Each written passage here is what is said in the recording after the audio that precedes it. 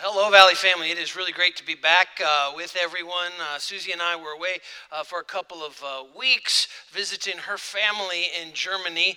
We had an incredible time, largely because they paid for the entire trip, and so that's like the best trip ever. Her uncles are getting a little bit up in age, and so they actually contacted us and said, "We want to give Susie rather, not me, but give Susie some of her inheritance while we're still alive." And we said, "Great, we want to come see you." And so they really flipped the bill for everything. It was a great time. We were very blessed and full of history, a lot of history. Some of what I want to talk about in this very special message. Last week we finished the series Playlist, had a real good time, a lot of fun with that. Next week we're starting a series we've been working on at least for 10 months, maybe over a year now, that's going to be called Legacy, Live a Legacy. And so that's a real special series, but I really wanted to take just one message. This is kind of rare, a standalone message, and talk about something that's going to be happening in just a couple of weeks, literally, and that is the 500th anniversary of the Reformation, the beginning of the Reformation.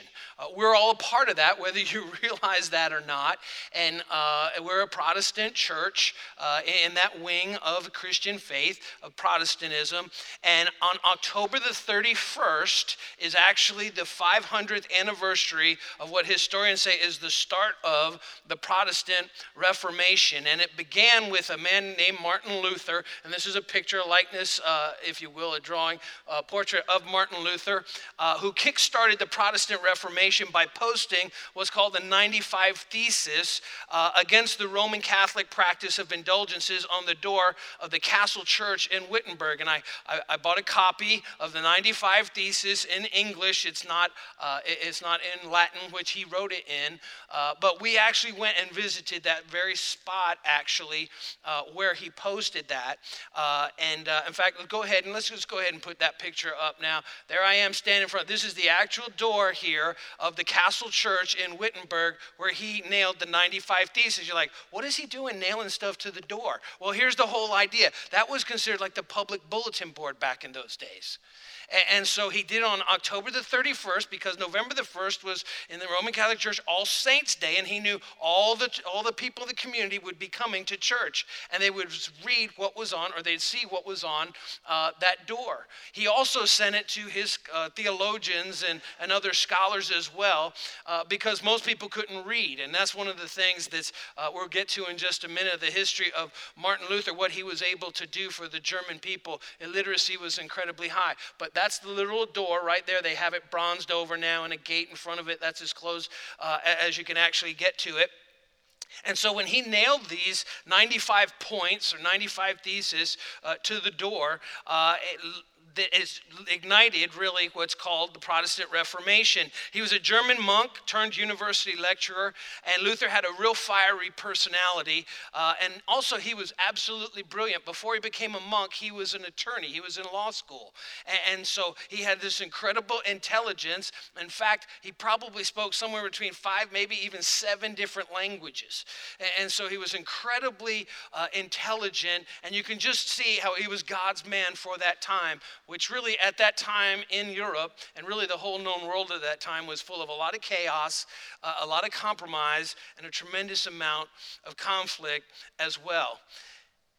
It got him in a whole lot of trouble, to the point that the Catholic Church said, either you recant what you've taught, what you've claimed in terms of the sale of indulgences as they're trying to finance the building of St. Peter's Basilica in Rome and the Vatican, or you're going to be excommunicated and even your life is hanging in the balance.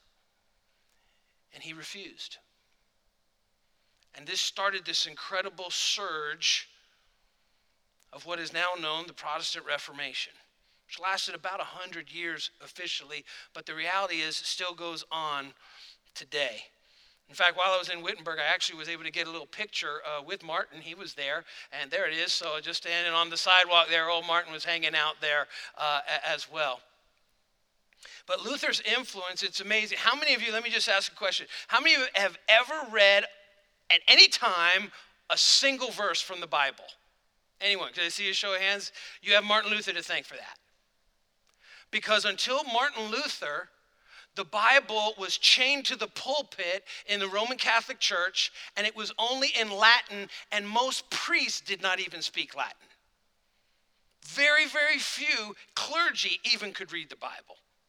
And one of the things that Martin Luther did after he said, I will not recant, that I'm going to stand on God's word, and he was taken off into hiding for the protection of his life. In 11 months, he translated the New Testament from Latin into the common German language. It had never been done before.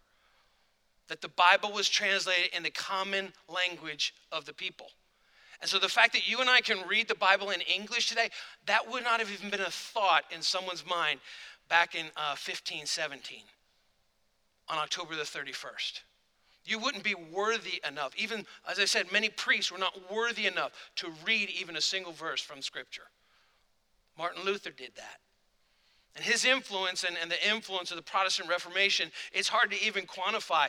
The Protestant Reformation that he ignited, and he wasn't the only one. There was also John Calvin and Zwingli and a number of others, John Huss, even a generation before him. But it extended into economics, it extended into politics, education, music. And in actuality, when he translated the New Testament into German history says that his translation was the foundation of the common language of German that is spoken today. In other words, he actually put it into a way, formulated it so that people could actually begin to become literate and learn how to read. Absolutely amazing. All of this happened when one monk said, we need to go back to what the Bible says. There's so many things that are happening in the world at the time, in the 1500s. Like it doesn't even look like the way the church is supposed to look. Today, best estimates, approximately 900 million people today on the planet worship in Protestant churches. 900 million Protestants in the world today. All started with one man. One man who said it's not right that the word of God is kept from the people of God. That's what you're a part of. That's what I'm a part of as well. And so I wore my little German vest here that I got here. I don't want anyone yodeling. No yodeling, all right? Don't do that. I couldn't do the lederhosen. You know, lederhosen, for those of you who don't know, I learned this, is leather. It means leather pants. They're little leather shorts, and they start at $200. And I was like, no. This guy doesn't do lederhosen. I'll do a vest, but not going to do lederhosen at all. And so this Reformation, the whole idea is it's a reforming. Martin Luther never meant to start a different way of worshiping Jesus Christ, a different sect, if you will, underneath the umbrella of Christianity. But there was incredible corruption that was going on at the time. And what he wanted to do was to get it back to the Bible, to reform it back to the Bible. And so I want to talk about that in this one message, standalone message. There's no way I can cover all the Reformation or anything like that, but I want to cover what I think is really the foundation of the Reformation. And maybe as a result of it, we'll have a greater appreciation. So if you have your Valley Christian Church app, if you'll just open that up, and we're going to begin to work our way through this, because the real issue at the heart of the Reformation was the value and the place of the Bible. The value and the place of Scripture. Is Scripture just kind of a helpful thing? Or is Scripture the ultimate authority when it comes to the Christian faith and practice? And so the Reformation really isn't over. In fact, one of the phrases that we hear throughout the Reformation, even today, is this: we're reformed and we're always reforming. Every generation needs a reformation. Every generation tends to kind of stray off and kind of go off the rails a little bit when it comes to the issue of Christian faith. And we need to go back to, what does the Bible say? What does the Bible say? And let that be the final authority. There's two real dangerous responses to the Bible when we don't hold it in the place that it should be held in. First of all, we disregard the Word of God. We disregard the Word of God. This is what you can read the Old Testament. This is what happened to the nation of Israel over and over again. God would deliver them and set them up and establish them, and then they'd stray away from God and they'd go into captivity because they would not follow what God was saying to them. And so they disregarded the word of God. We've gone through the book of Judges just a little bit over a year ago, and other books of the Bible as well. And you just see this repetitively over and over and over. This is what the Old Testament was all about. The nation of Israel that disregarded the word of God. And that's a dangerous, dangerous thing. But second to that also, another dangerous response to God's word is that we devalue the word of God. And that's exactly what was happening at the time of Martin Luther. That the traditions of the church were being put above the Bible itself. And church councils were making decisions, and then a few years go by and they completely contradict the decision that they made, that they said God was giving them that wisdom and that decision, and canon law was developing and developing and developing. Even today I have a copy of Roman Catholic Catechism in my office, and it's 2 times as thick as the Bible is. Canon law, and it always changes. It always changes. And Martin Luther said, we need to go back. We're devaluing God's word. And we need to go back to what he would say is the supremacy of Scripture. That the Bible is the final authority. And that's what we need to look to, the Scripture, for our faith and for our practice. When it comes to actually devaluing God's word, well, I missed a verse, didn't I, there? Let's go back. Can we go back there? Disregarding the word of God. In Hosea chapter 4, verse 6, this is in the Old Testament. Pretty interesting. It says, my people are destroyed for lack of knowledge. They disregard my word. Because you've rejected knowledge, my word, I also reject you as my priest. Because you have ignored the law of your God, I also will ignore your children. How's that for a wake-up call? God told the nation of Israel, because you're rejecting me, guess what? I'm rejecting your kids. Because they're not going to walk in my way if you're not walking in my way. And so they disregarded God's word. And then about the time of Martin Luther, actually it was about from 600 all the way up to 1500, was the devaluing of God's word. See, here's the thing when we think about the Bible. If God wrote it and it truly is his word, then it is above us and we are accountable to it. Let me say that again. If God wrote it, and he did, I believe that. That's what Protestant churches believe. If God wrote it and it truly is his word, then it is above you and we are accountable to it. In other words, it's not my personal opinion. It is not what culture says. It is not what's in vogue or what the fad is or what everyone else believes or what other folks are doing. If this is God's word, it's not changing. And so we're accountable to it, and it is above us because it's God's word, and we're the creation, and he is the creator. If it's just another book, it's really not God's word then, and that means you're above it. And that means your opinion is more important. That means that culture is going to dictate what is right, what morals are, what is ethical. And those are going to change like the changing wind all the time. Because it's just a book like, I don't know, Little House on the Prairie. Or Moby Dick. Lord of the Rings. It's just another book. That's all. But if God wrote it, and it truly is his word, then it is above you. And it's above me. And I'm accountable to it. And you'll be accountable to God's word as well. And so there are really 5 rally cries to the Reformation. And I want to share all of them with you, not in Latin, but in English, just so you can understand it a little bit better. But they all rest on the foundation. That's the first one that I want to drill down deep in today. And here's the first rally cry of the Reformation. And that's why we're calling this message only Scripture. Only Scripture, in Latin, sola scriptura, which means the Bible alone is our highest authority. If it's written in the Bible, it doesn't matter what Greg thinks. It doesn't matter what my personal experience is. If it's written in the Bible and God has said, this is the way I see it, this is the way that it is, then that's the way that it is. Because it's above me. And I'm accountable to it. So, sola scriptura. Only Scripture. Out of that come the other four themes of the Reformation, the solas, if you will, the onlys, or alone. And from that is only faith. Only faith. We're saved through faith alone in Jesus Christ. How do you know that? Because the Bible tells me so. See, it all rests on, is it God's word, or is it just like Lord of the Rings or Star Wars? If it's God's word, the Bible tells us we're saved through faith alone in Jesus Christ, not by our good works. And this was one of the main touch points of the whole Reformation, that Martin Luther went back and he looked at the scripture, and it says, the just shall live by faith in God, not by their good works, but by faith in God.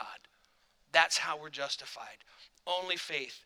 The third cry, only grace. Only grace. We're saved by the grace of God alone. There's nothing that you and I can ever do to deserve God's forgiveness. It's only by God's grace through sending his son, Jesus Christ, to live a perfect life without any sin whatsoever, but to lay his life down as a sacrifice for you and for me, to pay the price for your personal sins and my personal sins. That's what the cross is all about. And he rose again 3 days later. That's how we know it was paid in full. If I still had to pay a price for my personal sins, Jesus would not have risen from the dead. He paid it in full. Grace alone. We're saved by the grace of God alone. Only Christ. Only Christ. Jesus Christ alone is our Lord. He's our Savior. He's our King. Watch this now. Very key for Protestant, for Reformation. He's the only one that we pray to. We don't have to pray through anyone else. He's our only Savior. He's our only Lord. He's our only God. Father, Son, Holy Spirit. No go-betweens. No in-between people. No middlemen. Directly to God. That's what the scripture teaches. There's nowhere in scripture where it says, pray to someone else for them to say something good to Jesus on your behalf. It's nowhere in the Bible. This was one of the touch points of the Reformation, going back to the scripture. Only Christ, only scripture, only faith, only grace, only Christ. Jesus Christ alone is our Lord, our Savior, and our King. And then finally, the fifth point of the Reformation was this: only for the glory of God. Only for the glory of God. We live for the glory of God alone. Not for personal glory, not for personal ambition, to glorify God in everything that we do. Where do you get those ideas from? It all hinges on scripture alone. Back to the Bible. That's what Martin Luther was seeking to do, to bring the church back to its roots, back to the pages of scripture.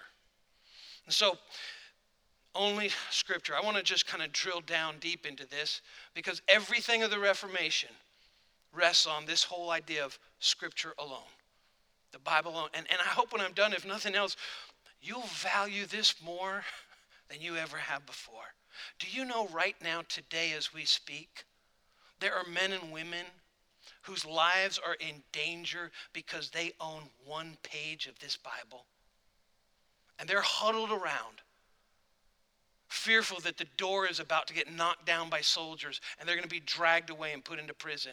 And they're reading one page from the Bible because they understand how powerful the scripture is that we take for granted. I was thinking as I was studying, how many Bibles do I own? I'm not even talking about on my mobile app or anything like that. But I think probably somewhere between 30, maybe 40 different Bibles, hard copy Bibles, just like this. It's so easy. We just take it for granted. And we don't realize 500 years ago, the idea that you could hold the Bible in your hand would be a heretical thought. It's all because of Martin Luther. He's the one that did that. Amazing, the 500th anniversary. It's kind of interesting, by the way. 900 million Protestants in the last 500 years, 900 million on the planet right now.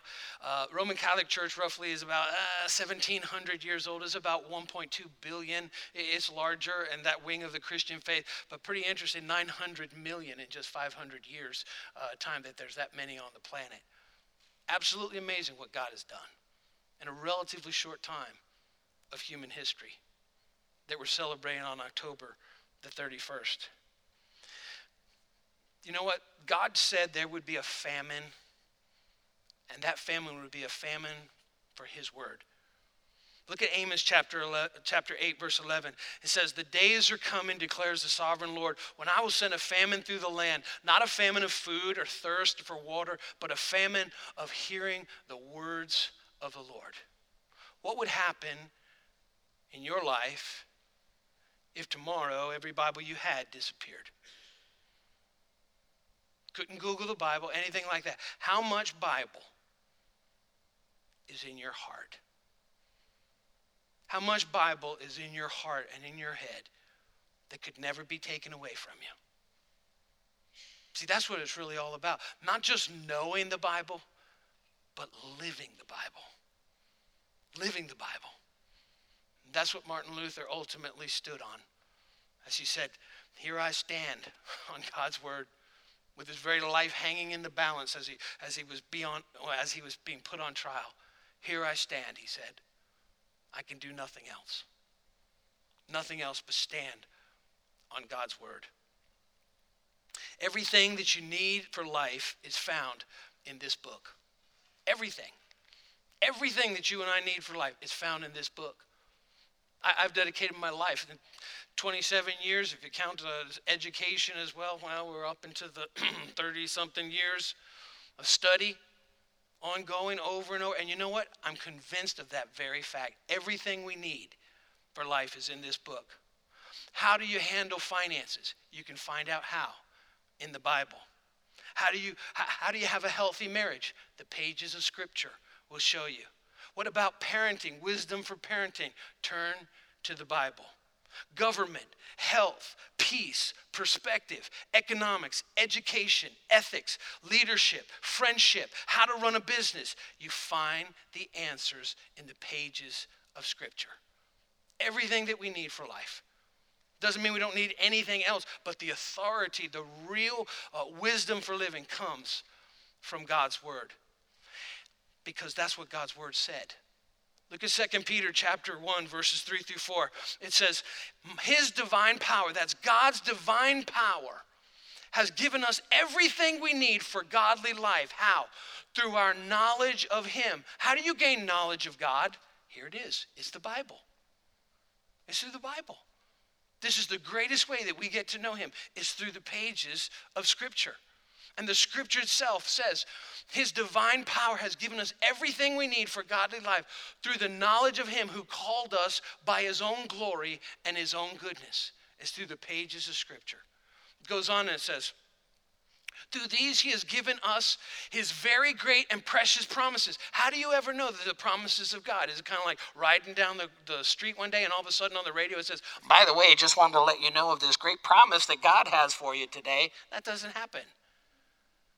How do we discover the promises that God's made for us? Is it on a little ticker tape on the bottom of the screen of the television? Of course not. It's through God's word. Do you know that there's thousands of promises that God has for you that you may not even be aware of because we don't open the Bible? That we're living life so far below what God desires for us because we leave this dusty, closed on the nightstand. Through these, he has given us his very great and precious promises so that through them you may participate in the divine nature, having escaped the corruption in this world caused by the evil desires. When I go to the pages of Scripture and I allow what God says in his word to inform my thoughts, my opinions, my behaviors, my pattern of living, the way that I actually live, doesn't mean that I become God. It says we participate in his divine nature. What does it mean? I begin to live the God kind of life that he created me for, that he created you for. The longer we keep the Bible closed, the less life we actually live the way God wants it to. And listen, gathering together, as important as this is, once a week, it's not enough. It's not enough. Jesus said, thou shalt not live by bread alone, but by every word that proceeds from the mouth of God. Every day. Every day. We need to hear from God's word. It changes us. This is how so many times in Valley we talk about here, making a difference in people's lives around us. You know what? It's impossible to make a difference unless you are different. You can't make a difference in someone's life unless you are different. And so that means not only knowing the Bible, but actually living it out as well. And so I want to cover, because this is about the Bible, I want to cover a lot of Bible in a short amount of time. Are you ready? Put on your track shoes. Here we go. Let's talk about the power of the Word of God. The power of the Word of God. And all of these scriptures that we're about to look at about God's Word, that the Bible says about itself, being God's Word, all these are on your app, and you can look at those and go back and review them as well. Look at this. First of all, John chapter 1, verse 1. It says, in the beginning was the Word. That's a capital W. That means God's Word. And the Word was with God, and the Word was God. Who is this talking about? The next verse says, and the Word became flesh and dwelt among us. It's talking about Jesus. Jesus is the embodiment of the Word of God. He is the Word of God, and he was with God in the beginning. In other words, it didn't just happen when God spoke to men and began to write on scrolls and on tablets. That wasn't when the God's Word started. It was with him in the beginning. It always has been. It always will be. When this earth is gone and completely wiped away, God's Word will still be intact. Not the pages of this leather-bound little Bible here. This won't be intact. But the content of it, God's Word, will not be changed. Look at Hebrews chapter 4, verse 12. It says, for the Word of God is alive and active. It's not a history book. This is not a history book. This is alive and active. Sharper than any double-edged sword. It penetrates even to the dividing of soul and spirit, joints and marrow. It judges the thoughts and the attitudes of the heart. I don't know, maybe you're like me. Maybe this has happened to you before. It happens to me quite often, actually. When I open the Bible and I start reading something, and all of a sudden, I'm just like, okay, it's my time during the day. I just want to read some of the Bible. And I'm going through it, and all of a sudden, it's like I read something like, all right, well, I wish I hadn't read that. Because God just starts speaking to me out of the Bible like, hey, Greg, you know what? That rotten attitude that you had last night when you got a little snippy with Susie? Yeah. You see what Jesus says there about those kind of things? Yeah, I do. It's alive. This is why maybe you'll hear somebody say this one time, or maybe you say, I was reading the Bible, and it's like that verse just jumped off the page. Maybe you need a new pair of glasses or something if things are jumping off the page. What do they mean? It's like all of a sudden, you just read it and just have a regular plan. I encourage you to have a regular plan. You don't have to read a huge amount. Just read something every single day. And again, listen, I've got a master's in theology, a master's of divinity, a doctorate of ministry, and a doctorate of divinity. I read passages, I've read them 100 times before, and it's like, I've never read it before. Like all of a sudden, it's just fresh. Why? It's active, it's alive, and it speaks. It's a mirror. And it's like a surgeon's scalpel sometimes. It divides between soul and spirit. And it cuts to bring healing. And it cuts to bring wholeness. Jesus put it this way. Heaven in Luke chapter 21, verse 33. Heaven and earth will pass away, but my words will never pass away. Did you hear that? He said, I'm not changing my opinion on anything. Nothing's going to change. Culture will change. Perspectives will change. Opinions will change. Jesus says, I'm not changing. And not one of my words will ever change. Heaven and earth will pass away. One day, everything we see will be gone. And his word will be the only thing that remains. That's power. That's real power. In Psalm 107, verse 20, it says, he sent out his word. Listen to the power behind this, God's word. He sent out his word and he healed them. He rescued them from the grave. Do you know that in this book, in God's word, is the power to bring wholeness and healing?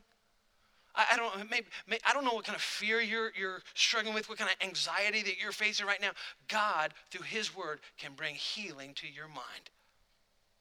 can bring peace to your mind, can bring comfort to your soul through God's word. Why would we leave that on the shelf? Why would we leave that alone and disregard it or devalue it?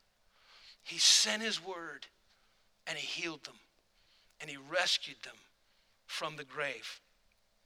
Isaiah chapter 55, verse 11. Even as I'm going over this verse, you know what's happening right now? God is speaking. God is moving. Even as you're hearing these, like, wow, I didn't know that. What? I can't believe it. Hope rising, fears diminishing. God is moving because he speaks. It's through the power of his word. Through the power of his word. Look at what it says in Isaiah 55:11. So is my word that goes out from my mouth. It will not return to me empty, but will accomplish what I desire and achieve the purpose for which I sent it. God's word has a purpose. And when God says something in his word, and I open that up and it fills my heart, it fills my mind, it delivers on what God sent it to do every single time. It will accomplish what I desire and achieve the purpose for which I sent it. Psalm 119, verses 9 through 11. This is real practical one here. Psalmist David writes, how can a young person stay on the path of purity? I think nowadays it's like not just young person, middle-aged person, senior citizen. How can anybody stay on the path of purity? Well, you know what? Only 4,000 years ago in God's word, we learned how. By living according to your word, God. Not David's word, God's word. That's how we stay on the path of purity, by living according to God's word. I seek you with all my heart. Do not let me stray from what? Your commands. From what? He's saying, God, don't let me stray from your word. From your word. Don't let me devalue your word. Don't let me disregard your word. God, let me see your word the way that it really is. Don't let me stray from your commands. And then he makes this statement. Listen to this. I have hidden your word in my heart that I might not sin against you. Interesting what he doesn't say. He doesn't say, I have an app for that. He doesn't say, I'll Google it.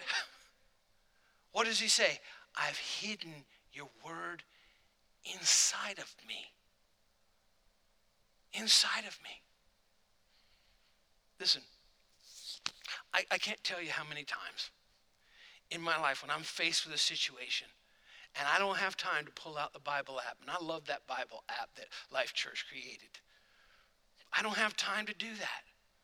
That I'm just faced with a situation, there's a phone call, and I can't can I call you back in 5 minutes after I can do a little research on that? And so many times, boom, verse comes to mind. A Bible verse that I've studied on, that I've hidden in my heart. You know what's crazy is this? I have never owned a King James version of the Bible. I've never owned one. But all the scripture that I have memorized in my mind is all King James. I can't explain that. It's just like hearing it a couple times or something. It just sticks in my mind. And so then I have to put it into language that people understand. I've hidden your word in my heart. Why? So that I may not sin. Many of us, listen now, are struggling with sin in our life. And the answer is hiding God's word in your heart.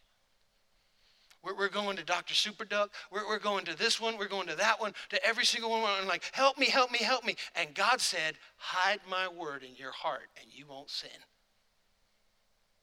Put it in your heart. Memorize it. Get it down in there. And watch as the power of God's word changes you.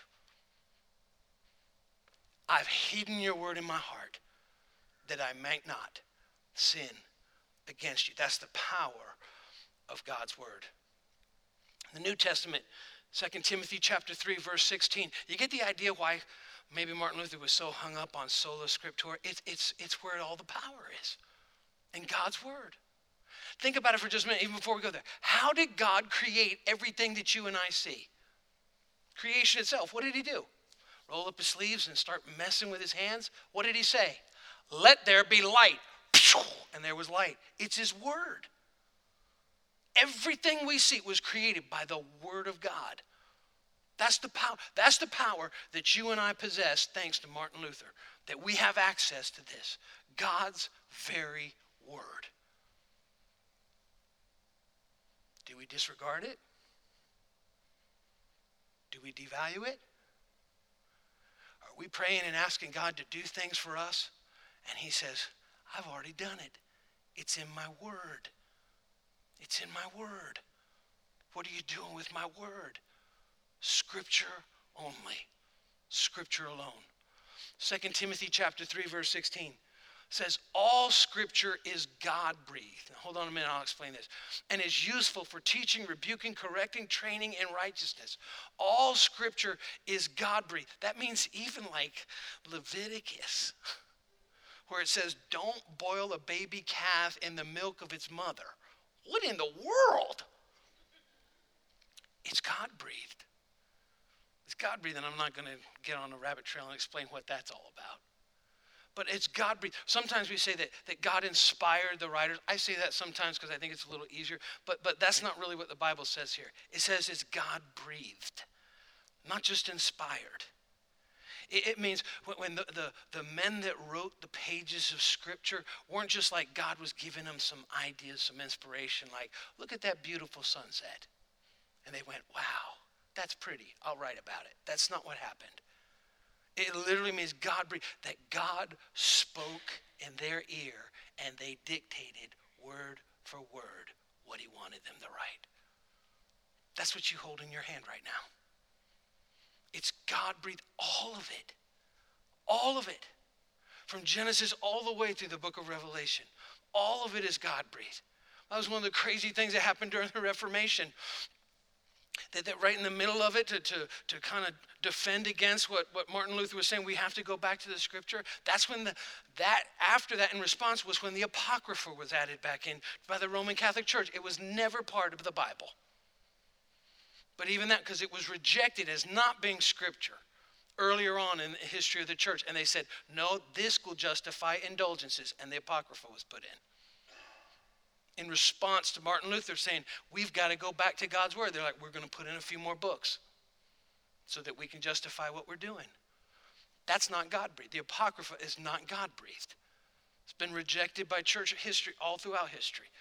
All scripture, Genesis through Revelation, 66 books. All scripture is God-breathed and useful for teaching, rebuking, and correcting, and training in righteousness. It's God's power. And then 1 Corinthians chapter 4, verse 6, I think this is so important. Do not go beyond what is written. Do not go beyond, do not add to what is written. Do not go beyond it. There's so much in the Bible. We don't need to go outside of the Bible. You know, like the story, for instance, I don't know that you heard it, but in Genesis, after God created man, an angel came to Adam one day and said, listen, it's kind of lonely, isn't it? He's like, yeah, it is. He goes, God's going to do something about that. He's going to create this other being for you called a woman. Adam's like, seriously? Legit? And he's like, yes. And she's going to be beautiful. Not like man. She's going to be gorgeous. She's going to have long flowing hair, perfectly manicured fingers. And you know what else, Adam? He said, what? To the angel, he goes, she's going to serve you night and day. He's like, really? Yeah, she's going to clean the house. When you come home from work, she's always going to look perfect. And just her hair is just going to be perfect. She's going to smell good all the time. She's always, by the way, going to be in a romantic mood also. She's never going to reject you or anything like that. And on weekends, you know what, Adam? You're just going to be able to sit on the couch and do nothing all the time. And Adam was like, seriously? I can't believe it. How much is this going to cost me? This is just going to be expensive. How much is it going to cost me? He's like, oh, it's expensive. She's going to be expensive. It's going to cost you an arm and a leg. And Adam said, what can I get for a rib? See, we can't go beyond Scripture. We can't go beyond Scripture. That's beyond Scripture. We can't do that. That's not the Bible. Don't go beyond what is written. There's so much that's actually clear that we don't need to go off in all these things.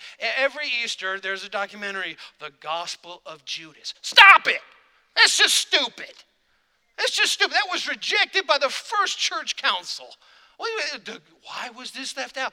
Because Judas hung himself, and 200 years later, someone said, I'm going to write like I'm Judas. It's a lie. It's an absolute lie. don't go beyond what is written. The 66 books in the Bible, Genesis through Revelation. Romans chapter 15, verse 4 says, for everything that was written in the past was written to teach us. All that in the Old Testament was written to teach us. So that through endurance taught in the scriptures and the encouragement they provided, we might have hope. Hope that we find in the scripture. In 2 Timothy chapter 2, verse 16, talking again about the power of God, it says, avoid godless chatter because those who indulge in it will become more and more ungodly. Listen, I know too many Christians that use the Bible like a club to beat people over the head. That's not the purpose of the Bible. It's supposed to bring hope. It's supposed to bring clarity. You know, if you're in God's word, I think something ought to change in your life. You still shouldn't be as mean as a rattlesnake. Too many people go to church every day, mean as rattlesnake. They've not allowed God's word to change their hearts, to really penetrate their hearts. Avoid godless chatter. For some of us, avoid social media is what it says to us today. Because those who indulge in it will become more and more ungodly. The wisdom of Scripture. 2 Peter chapter 1, verse 20 puts it this way. Knowing this, first of all, talking about how Scripture itself was written. This is an amazing passage. Knowing this, first of all, that no prophecy, that's God speaking forth, of Scripture comes from someone's own interpretation. It didn't come from men. The Bible is not the writing of men. For no prophecy was ever produced by the will of man, watch this now, but men spoke from God as they were carried along by the Holy Spirit. That's what you have in your hands. That God, the Holy Spirit, carried them along and said, this is what you're to write. These are God's thoughts. The Bible itself, the Apostle Peter, God breathed this and he wrote that. And it's God's word. It's God's word. So, real practically now, let me wind this up. Scripture alone. How do I get God's word in me? I think that's a good question. How do I do it? If God's word is so powerful, and listen, I just scratched the surface, just gave you a number of verses, just kind of drinking out of a fire hose right now, about how powerful God's word is. How do we get it inside of us? Because I don't know if I want that power. I need that power. I know who I am. I know what kind of person I am. I need God. How do we get God's word inside of me? Real practically, I'm going to zip right through these. First of all, you got to read it. You got to read it. And here's the thing, and I know this might sound crazy, you don't have to understand everything you read for that power to be released in your life. You don't have to understand everything. Let me just encourage you, just read a little bit every day. And tomorrow, pick up where you left off. I always encourage people when I give them a Bible, and maybe it's the first Bible that they've ever had, I say start reading in the book of John. Because the Bible is a collection of 66 books. Don't look at this as a book like a novel that you read cover to cover. You could, but you're going to get a little confused because it's not even chronologically ordered, the books of the Bible. They're not in chronological order. It's a bookshelf. You can choose, just like going to Barnes & Noble. I think I'll choose that book. And so I encourage people to start in the book of John. It's a story. It's one of the 4 Gospels about Jesus' life. And it's real easy to understand. And just read one chapter. Just read one chapter a day. And some of it you understand. Some of it you might have questions. You may want to pick up a Bible that has some commentary and some explanation in it. But read it. It's the way that we get it into our heart. Then here's the second thing. Let it read you. Instead of just reading it, let it read you. Let it speak to you. Like when you come across something like, God, are you saying this to me? Put yourself in the pages of Scripture. Here's the second thing. Memorize it. Memorize it just like we heard already. Your word have I hidden in my heart that I would not sin against you. There's so many times I wrestled with fear in my life when I was a young boy. One of the verses that I remember my parents said, commit to memory. What times I am afraid, I will trust in you.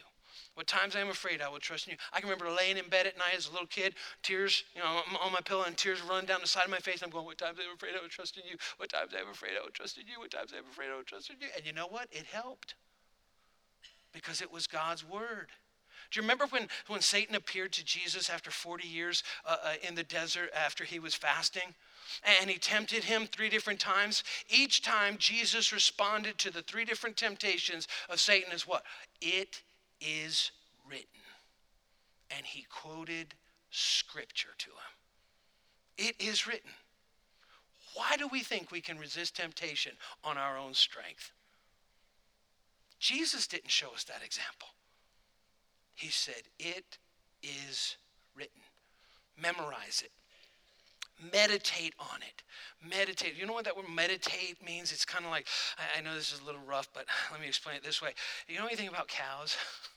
You know how a cow chews its cud? Cows have 2 stomachs. And when they're chewing, they swallow and then they like regurgitate it.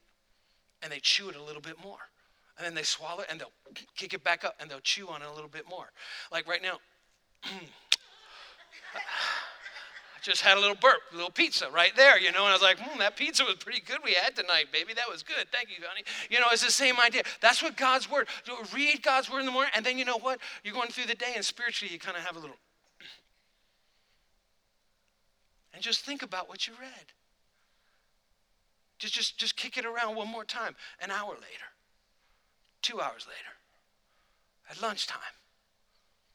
6 hours later. 9 hours later. Before you go back, read it again.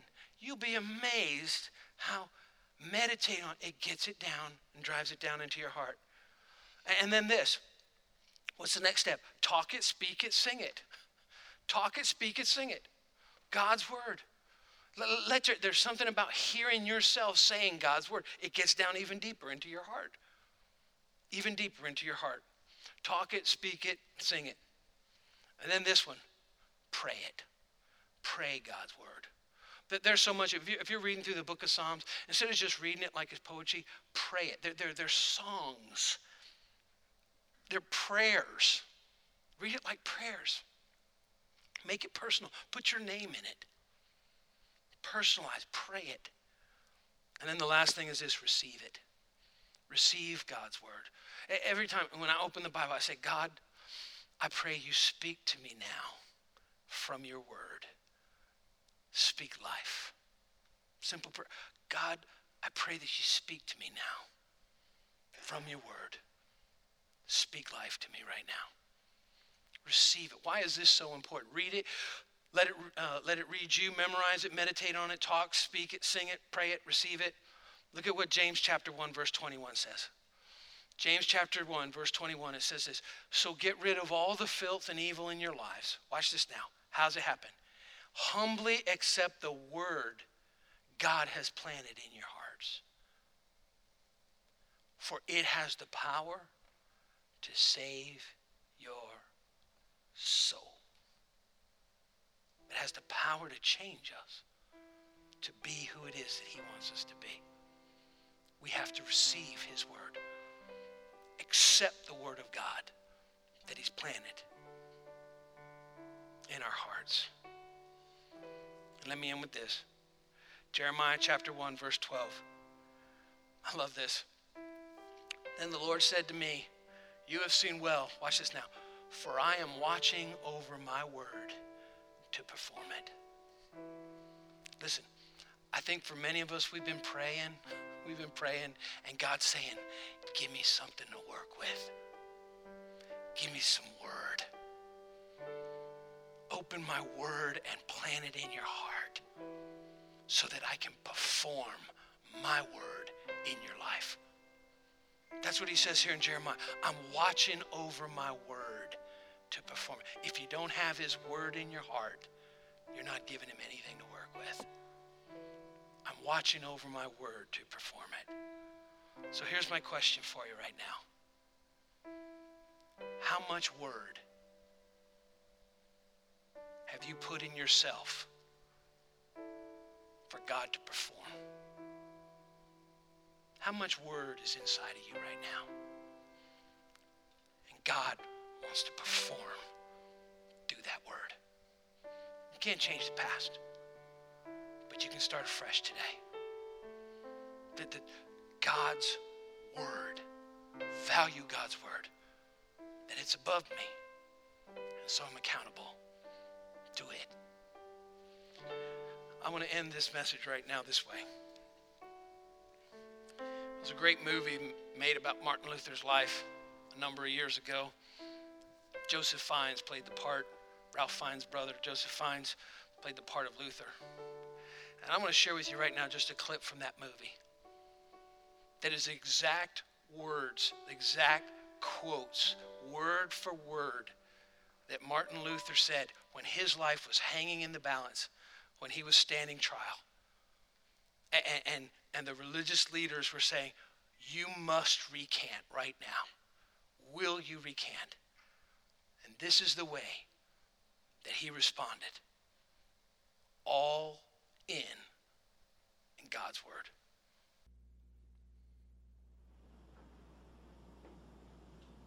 Unless I am convinced by Scripture and by plain reason,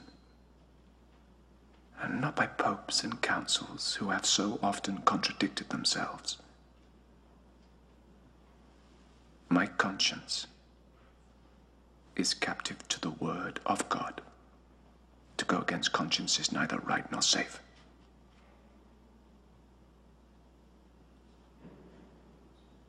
I cannot, and I will not recant. Here I stand. I can do no other. God help me.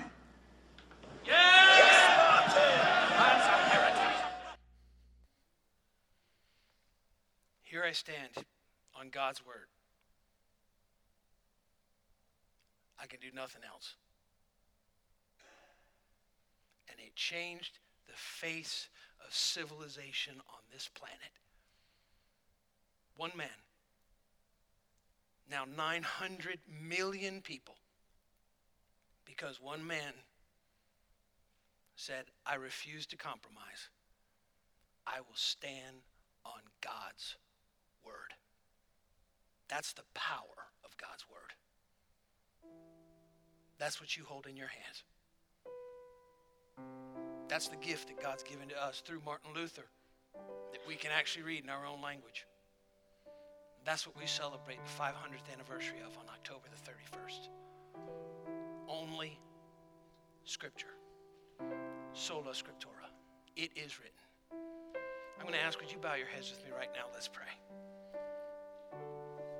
Heavenly Father, Lord, there's so much more that could be said right now, but I've said plenty. Because, Lord, my words really don't matter. But, Lord, your words